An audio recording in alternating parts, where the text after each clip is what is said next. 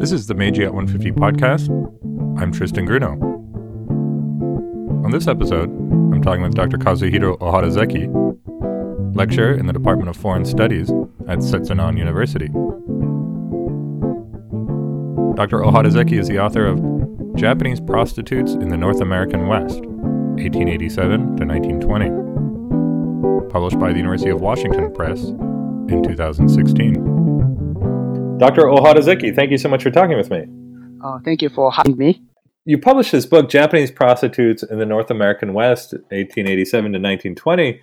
And so I've talked with other people about Japanese migration to North America, but I was hoping that you and I could talk more about what are the migrants who come from Japan to North America, what are they doing when they come over here, and what is the life like for the Japanese immigrants? So could you talk about who are these people who are coming over from Japan? Where do they come from in Japan? And how many people are we talking about? First, let me call this woman Ameyuki-san. Ame means America and Yuki means going. Originally, this word was coined by historian Yuji Ichioka, a Japanese-American scholar who did the first extensive research on the subject about 40 years ago. Obviously, when he created this term, he was aware of another word, Karayuki-san. Kara means China or foreign. Yuki means going. So women who went to China or foreign countries to become prostitutes in the Meiji Taisho period. Both American and Karayuki-san were mostly from poor families, daughters of farmers or fishermen whose parents are experiencing hardships because of heavy taxes, paying rent to landowners, and the economic turmoil in the Meiji period. These women were lured by procurers, attracted by glorious stories of riches in their destinations. Usually, they received money in advance and agreed to go with them to work and pay off their debt in the destination. One difference between Karayuki-san and Ameyuki-san was their geographical origins. Karayuki-san came mostly from Kyushu area, Nagasaki and Kumamoto prefecture, and Ameyuki-san are from eastern prefectures near Yokohama, like Kanagawa and Shizuoka prefectures. How many women became Ameyuki-san? It's hard to tell. They fluctuate in number, and after coming to America, they often moved from town to town to escape law enforcement. But around 1900, Japanese consulates did a survey on the number of Japanese prostitutes in the western states from California to British Columbia. And in total, about 400 were reported, but I think the actual number was probably much larger because they most worked clandestinely and some worked in restaurants as waitresses. And their numbers were not included probably because they often reported their occupation as barmaids to Japanese officials and waitresses to census takers. So I can only guess that about 1,000 Japanese women were engaged in some form of prostitution around 1900. And you mentioned that these Ameyuki-san, or these women who come over to America, in many cases are escaping heavy tax burdens. There's also, a lot of talk about overpopulation, and we need to send people overseas to clear up more space in Japan. But what is it that really drove these women overseas to North America? And then which parts of North America did they go to?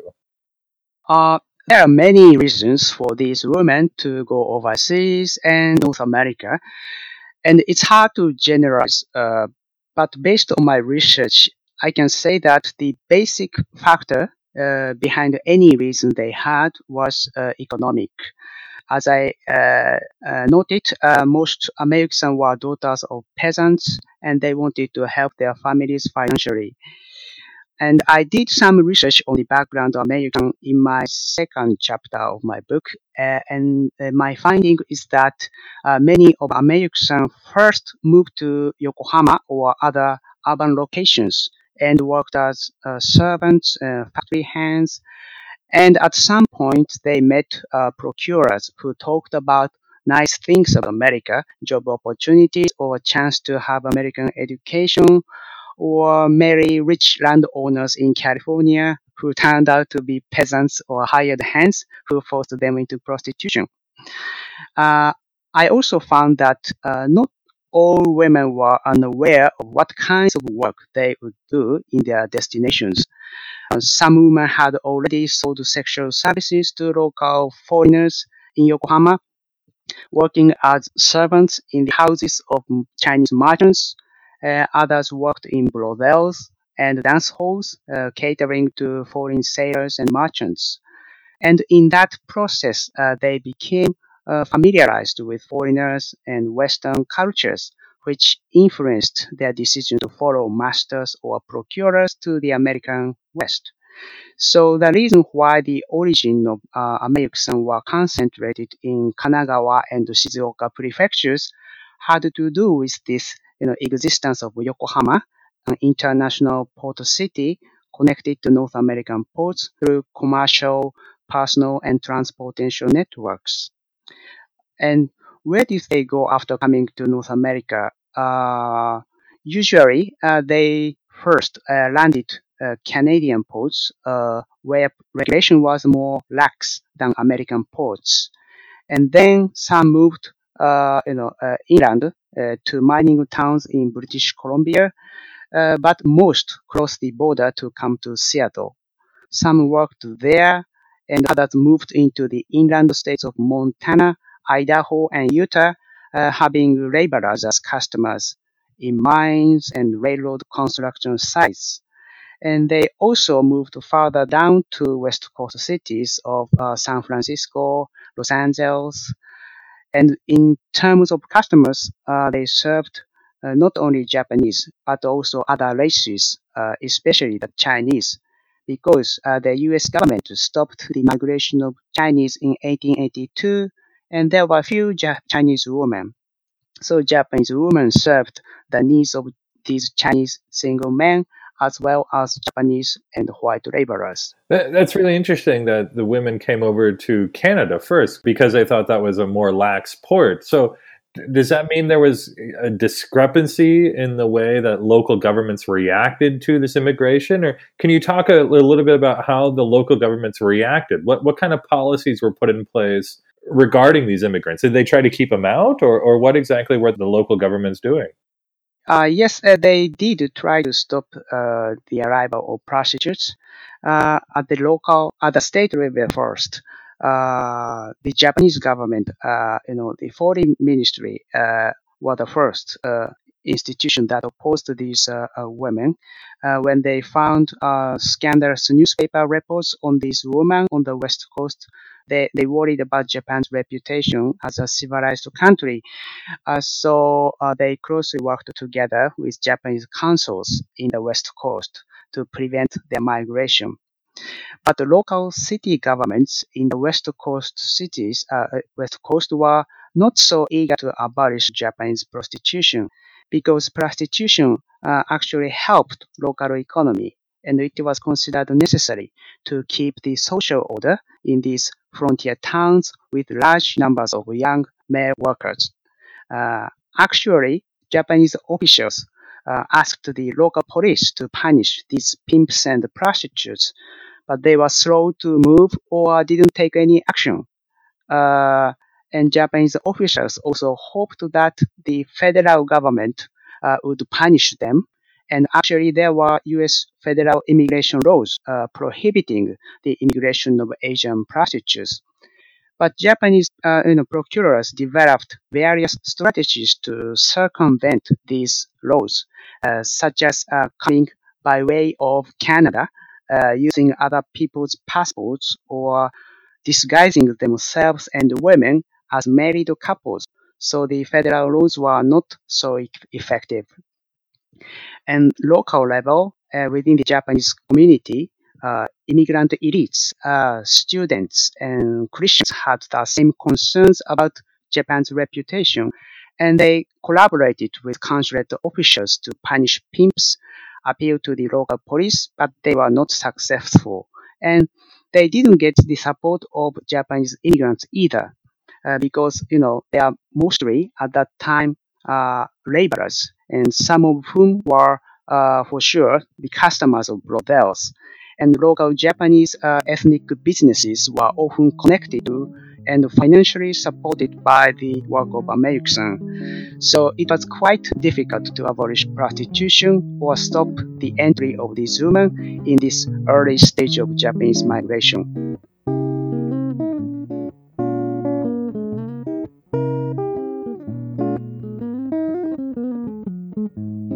So far, we've talked about the kind of institutional or more structural conditions about migration, but we haven't really talked about the women themselves. So, could you tell us what was life like for these women who came over to North America?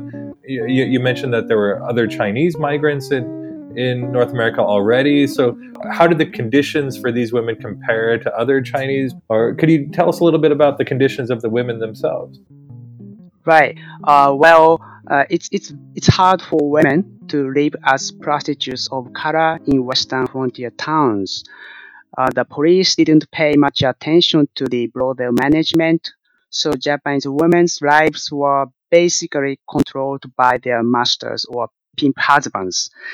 Some women worked in hotel rooms as prostitutes, serving Japanese, white, and Chinese men. Others worked in restaurants as barmaids, serving Japanese men. In the workplace, Japanese women often suffered from work-related losses, such as violent treatment by masters or drunken customers, contracted venereal diseases while working, and their money stolen by customers. They couldn't speak English, and racism prevented them from seeking a job outside Japantown. In terms of race relations, Japanese women worked along with various other racial groups, and there was a clear hierarchy among prostitutes. So, for instance, white women at the top charging the highest amount of for their service, and next foreign born whites like French and Irish, and then women of color like Chinese, Japanese, and Latino women.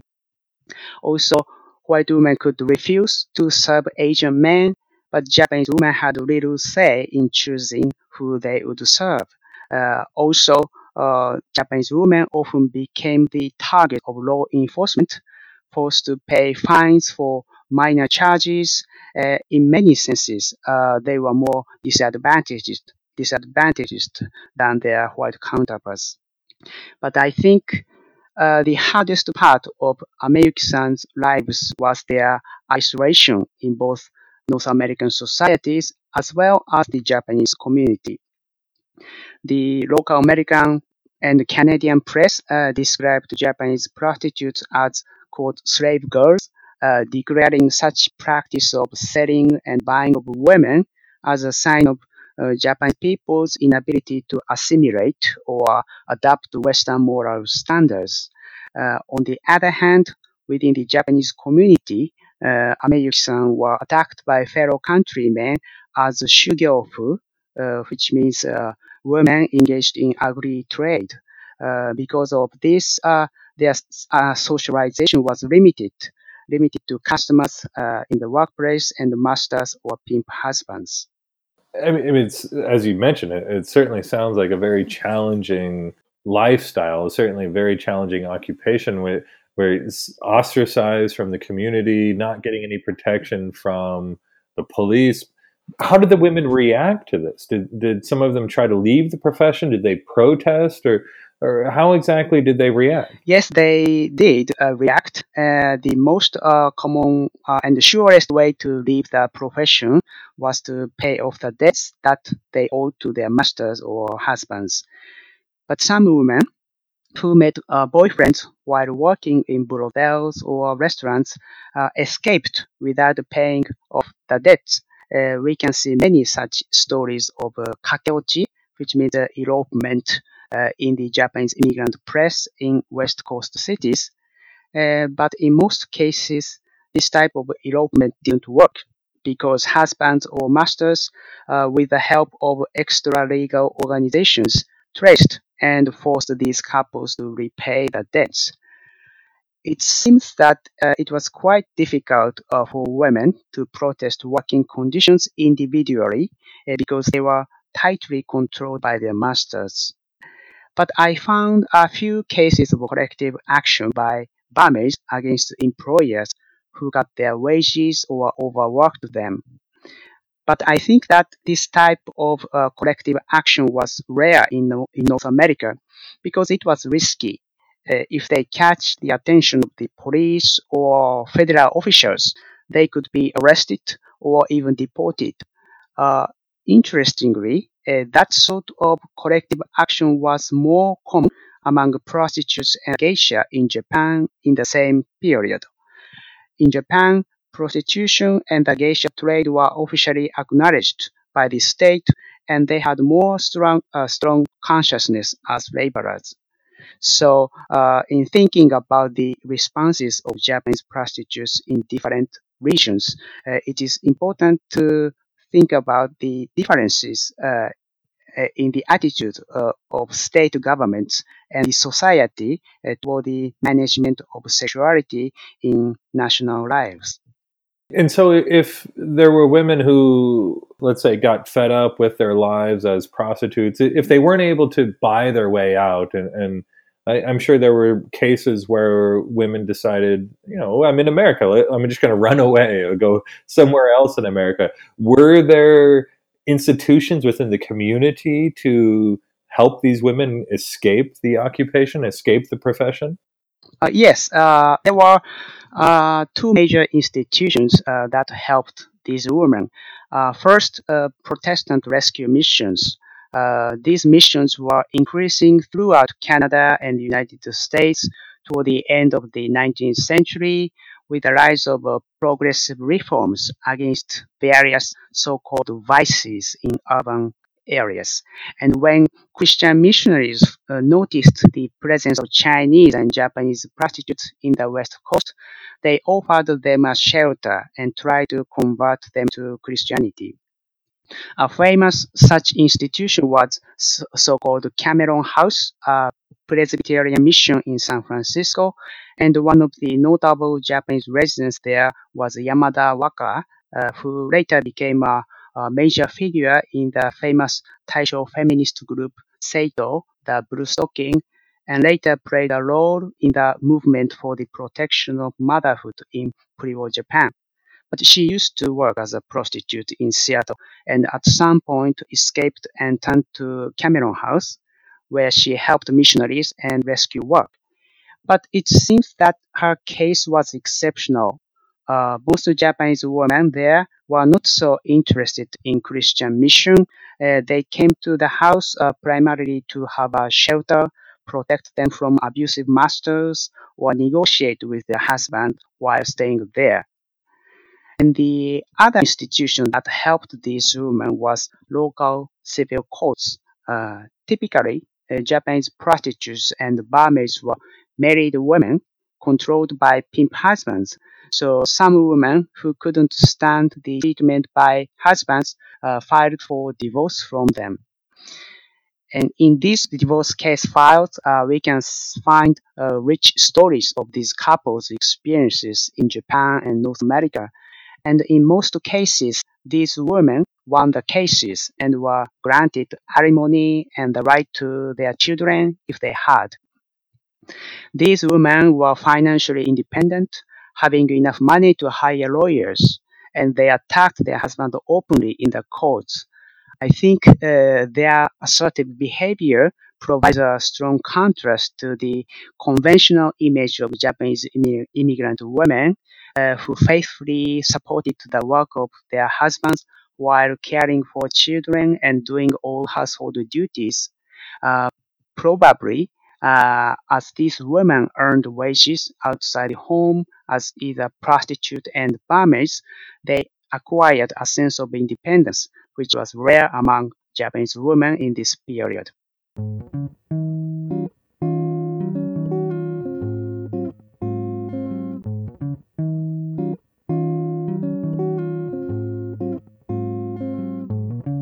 That's interesting to note that perhaps they had a little bit more independence, but there were these institutions that would help the women escape the occupation. You mentioned before that you made this kind of comparison between the Ameyuki-san and the Karayuki-san, and that would be Japanese prostitutes who go over to China. So, could you compare those two? What were there differences in the conditions for the women in North America as opposed to those in China or other places?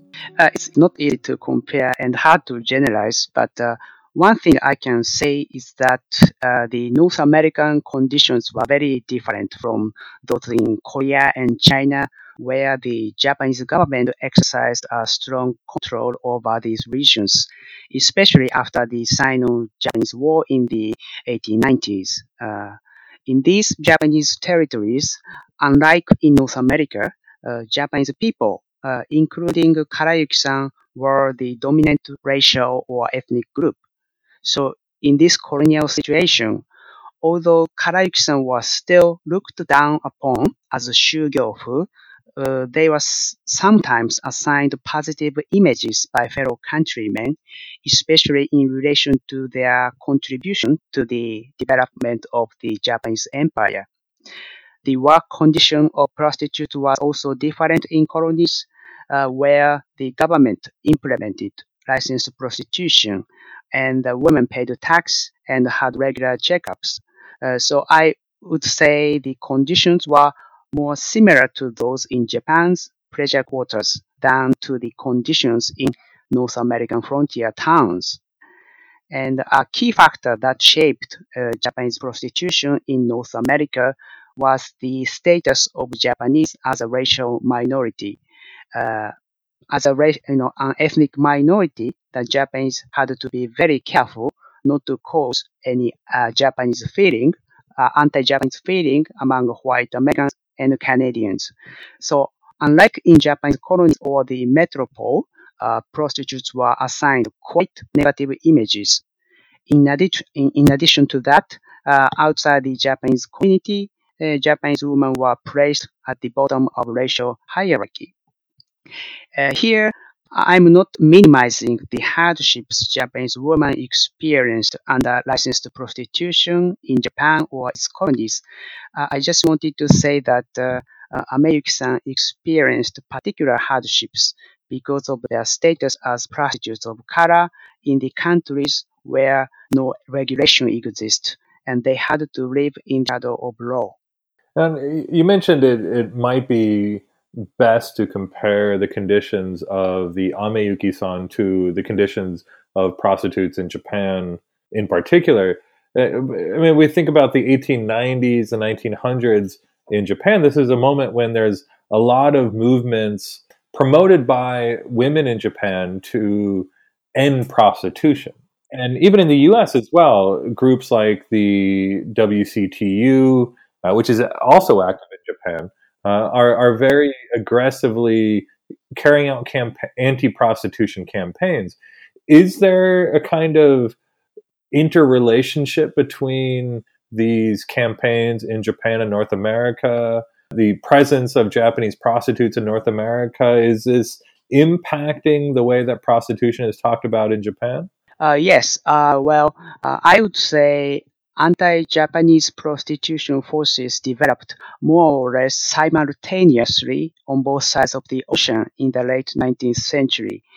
In North America, the first group who opposed Japanese prostitution was consulate officials who were concerned about Japan's reputation.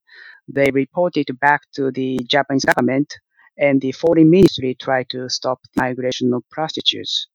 And at the local level, Japanese Christians in the West Coast also had similar concerns about the international reputation of Japan, tried to punish or send these women and pimps back to Japan.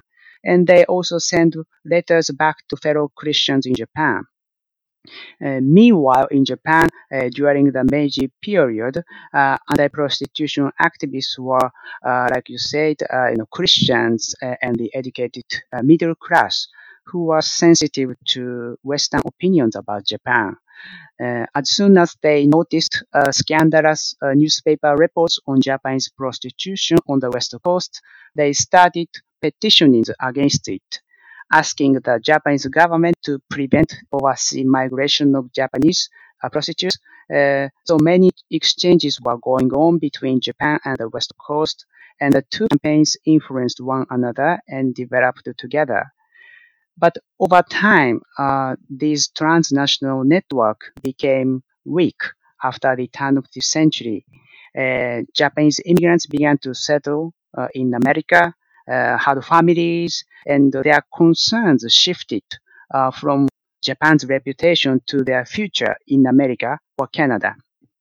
So, to prevent the growth of anti-Japanese feeling among local whites, the Japanese, not only Christians and immigrant elites, but also ordinary immigrants like farmers and store managers no longer tolerated the existence of brothels.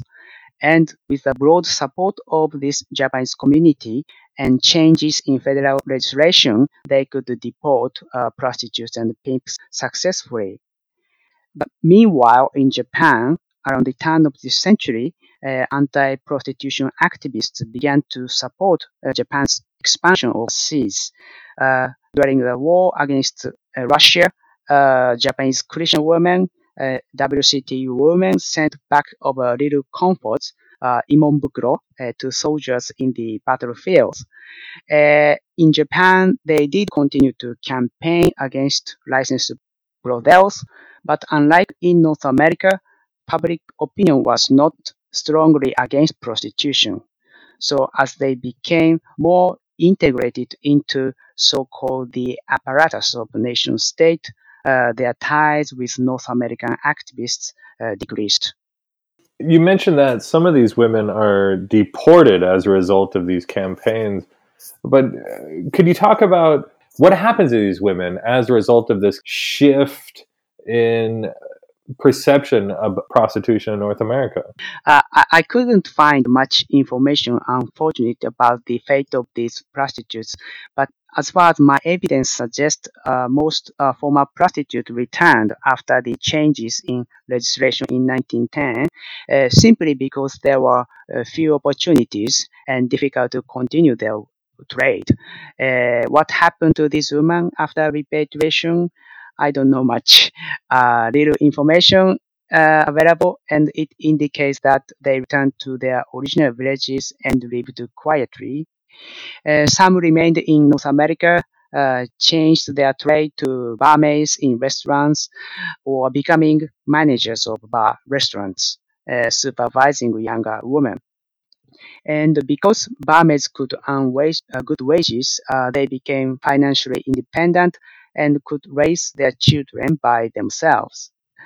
But from my findings, I know that a fair number of former prostitutes and barmaids married their boyfriends whom they met while working. Of course, these women not necessarily ideal candidates for marriage partners, but in the Japanese community in the 1910s, there was a big demand for wives among single men, and the tendency to settle among immigrants opened up opportunities for these women to get married, have children, and become legitimate members of the ethnic community. If they return to Japan, they would be identified as former shugyofu or ameyuki-san. But as long as they are in America, all Japanese immigrants, either former samurai, outcast people, prostitutes, were all together, viewed as the Japanese, an ethnic minority. So I think there was a room for former prostitutes to live in America and Canada. But again, I had little information about this topic, so I hope to find more in the future. The Meiji at 150 podcast is hosted by Tristan Gruno at the University of British Columbia in Vancouver, Canada. This podcast would not be possible without the cooperation of the UBC Center for Japanese Research and the technical assistance of the UBC Faculty of Arts ISIT. Find out more about the Meiji at 150 project, including the Meiji at 150 lecture series, digital teaching resource, and workshop series by visiting our website, meijiat150.arts.ubc.ca. Thank you for listening.